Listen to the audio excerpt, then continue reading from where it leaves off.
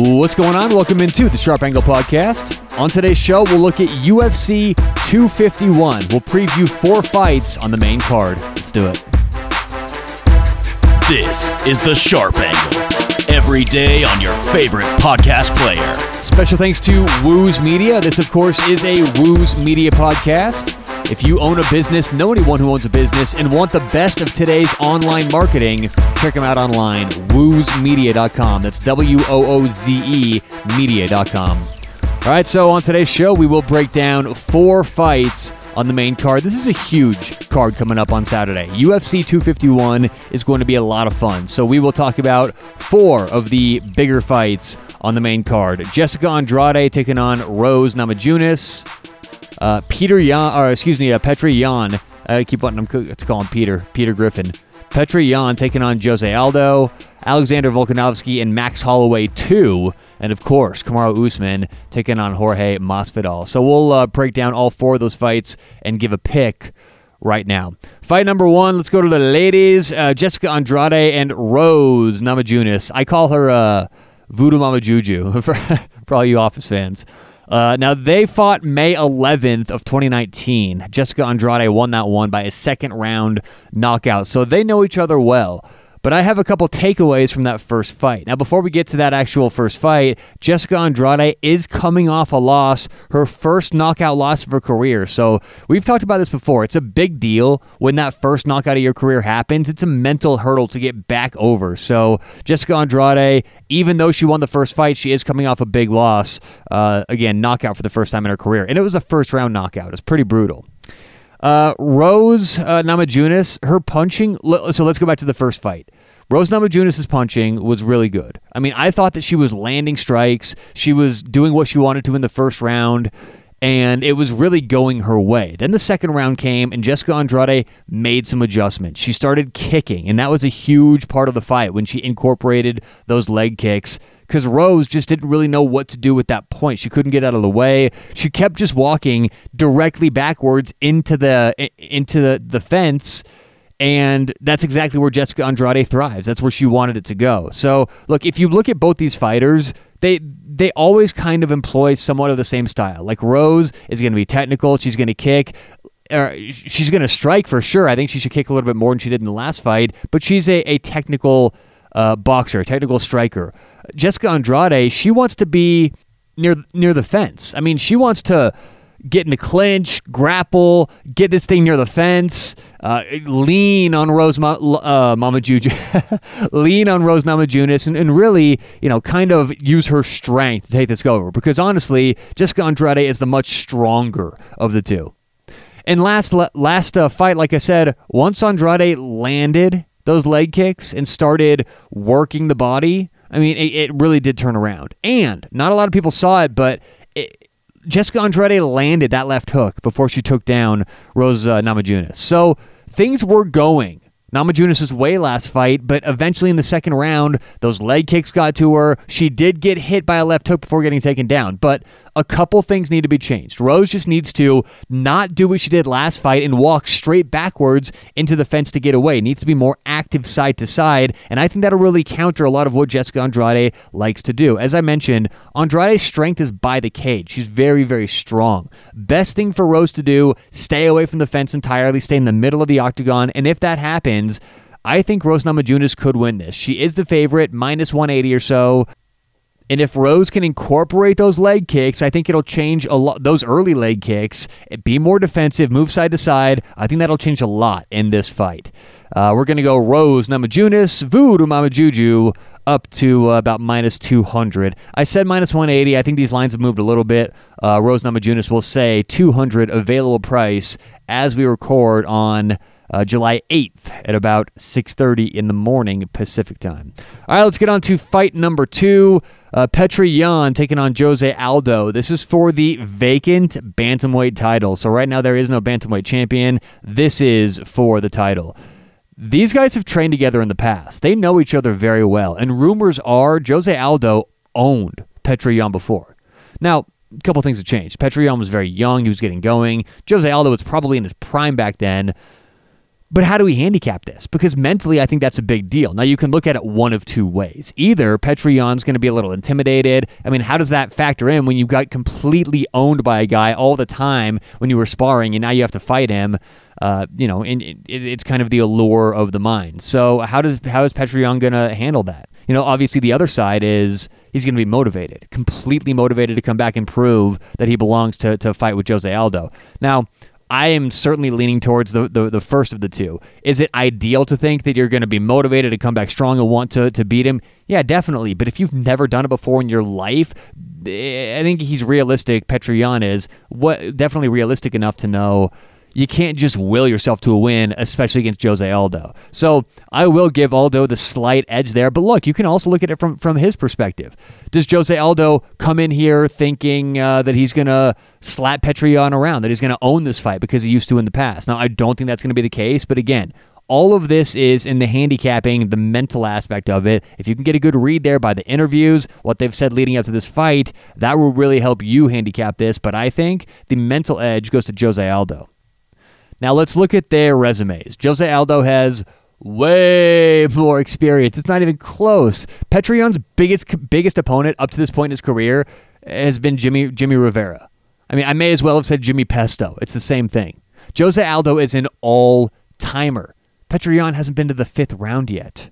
But if you look at combinations, who's the more technical striker, Petr Yan's the better boxer. He has the better combinations in this fight. I will certainly concede that to Petr Yan. He's a good, young, up-and-coming fighter. Probably the most lethal combinations in the entire division of bantamweights. And he gets better as the fight goes on. He's a better third-round striker than a first-round striker. He needs time to see what his opponents are doing, find out how to work his combinations in there, and then later on in the 3rd round, that's when Petr Yan usually comes to life. Jose Aldo, on the other hand, is an early fighter, a first-round fighter. He's going to come out stronger in the earlier rounds. Now, here's the thing. Jose Aldo, earlier in his career, was a much more diverse fighter. He would take down, use leg kicks, he'd box, he'd wrestle, he'd do everything. Recently, he's gotten really comfortable with the boxing. He's really fallen in love with the boxing, but he can't do that this fight because Petr Yan is the better boxer, is the better striker. So I think we see Jose Aldo go back to who he used to be, being aggressive early on. And if he decides to go for those takedowns, especially early, this could be a long night for Petr Yan. I mean, I truly believe if Jose Aldo does what he has done his whole career, or at least the first part of his career, he has a slight edge if this thing gets muddy and gets a little bit ugly. Now, Petr Yan can take people down, but we're talking about Jose freaking Aldo here, the best wrestling defender maybe in the sport. So it should turn out to be more of a striking match, you would think, unless Aldo decides to take the wrestling into his own hands. Does Aldo try and take Yan to the ground? Does Aldo counter Yan and end up wrestling? That, honestly, is what I think has the best chance of happening here. They start boxing. It is a sparring match for a while, maybe 1 or 2 rounds, and I think Petr Yan gets comfortable. I think he leans in, gets a lot of that weight on the front foot, gets a little overzealous, and he's going to get countered. And eventually, Jose Aldo's going to bring him to the ground where he will control the fight. Does Aldo counter Yan and end up wrestling? I believe so, and I think that's a big deal in this fight, the Jose Aldo counter effect. Aldo is so fast. He's got so much more experience. I just don't want to pay the price right now of minus 180 for Petr Yan. I think this is mispriced. I think this is going to be a 50-50 fight. These are two great fighters, but if you're giving me Jose Aldo plus 200, that is not fair at all. So we'll go Aldo with a price of plus 200 over Petr Yan. All right, let's move on to another title fight, second of 3 title fights of the night, or at least it will be handicapping. Alexander Volkanovski taking on Max Holloway. This is a rematch. And matter of fact, the last time these guys fought were both their last fights. It was, I think, December of last year, January this year. It was really recent. And what happened in that fight? Oh, it was December last year, excuse me. What happened in that fight? Max Holloway was the champion. Volkanovski came in as the number 1 contender, And really, I think he owned the entire fight. There's a lot of people saying it was so close. It was a close decision. Max Holloway got robbed. I don't think that was the case at all. I think if you watch it, Volkanovski was the clear winner. He handled that fight really from beginning to end. I mean, maybe from the beginning to midway through the 4th round or up into the 5th round, and then Holloway kind of figured out a few things. But Volkanovski won that fight for sure. Overtook Holloway as the featherweight champion and won the featherweight title. Now, only a couple months later, they're fighting again because Holloway wants that title back. Now, let's look back at the first fight. Volkanovski's leg kicks were a huge factor. He would just walk down Max Holloway and blast him with those leg kicks. Holloway didn't know what to do. And as I said, a lot of people say it was a closer fight than it was. I think that's not the case simply because Volkanovski had so many more leg kicks. He was just scoring points the entire time, and it hurt Max Holloway. Holloway didn't move well after he got kicked. He didn't counter well at all. He really didn't know what to do. And keep in mind, Max Holloway lost that last fight when he was really fighting at his peak, at least statistically. I mean, he wasn't losing fights. Holloway has been training, so he hadn't been losing fights. Something needs to change after that first matchup, though, okay? So this is theoretically a big training camp for Max Holloway. The only issue is he's been doing all of his training on Skype or whatever, maybe Zoom or something like that. He's been doing it online. He needs to make major adjustments. An online training session where you're hitting a punching bag is not going to do near what you need to compete with, I think, the strongest, best fighter in the featherweight division, Alexander Volkanovski. And I know that's tough to say because it's so crowded at the top, but this he's amazing. He's 21-1. Since that first loss, he has looked unstoppable. And the same happened last matchup against Max Holloway. So it's not as easy as, well, Holloway just needs to check leg kicks and he should be okay. I mean, he needs a brand new game plan, and I'm not sure that's going to happen. Volkanovski has the power edge. He's got the surprise factor. And when I say surprise factor, what I mean is Volkanovski has some of the most unorthodox combinations in all of UFC. It's tough to tell what he's going to do. He's very unpredictable. Look at the Chad Mendes fight. He can be so versatile, has so much skill, and by the way, in that fight, he got hit. He got dropped, came back to get a decisive win. So he can take a punch or two if Max Holloway does make a couple changes. And Alexander Volkanovski, for sure, the most power in the featherweight division. So Volkanovski, again, he's just so good. He's the best fighter in the UFC nobody talks about. He's got so many weapons, and it's tough to tell what he's trying to do. From sequence to sequence, he's one of the most unorthodox, unpredictable fighters you can have. So if you're going to beat Volkanovski, you've got to make the fight chaotic. You've got to make it ugly. You've got to get rid of all the technical stuff, and that's just something Max Holloway doesn't do. So I see not a lot of ways Max Holloway wins this one. I'm going to go Alexander Volkanovski. It is minus 230, but I think that it's still worth the price. All right, and on to the main event, Kamaru Usman and Jorge Masvidal. Obviously, the big story here, Jorge Masvidal taking this thing on 6 days' notice, but let's not overlook the fact that he has been training. It has not been a full training camp. He has not been fully preparing for Kamaru Usman, but he goes to the gym, self-admittedly, all the time. He's always in pretty good shape. I don't think he had that much weight to cut when he got the notification. And the question is, how effective is he going to be, right? It's not, I don't think anyone is expecting 100% Jorge Masvidal, but it's how effective. Is he going to be 40% effective? 90% effective? Can he go 5 rounds? So there are questions that need to be answered. Kamaru Usman is a fast fighter. He has a crazy, crazy pace. Now, I don't mean he's going to get in there and be quick with his hands, even though he does have quick hands. What I mean is there's a high level of pace to his fights. He's going to try and wear you out over 5 rounds. That's how he wins his fights. Okay, this is going to be a very different fight for Jorge Masvidal if Usman does what he normally does and pushes the pace.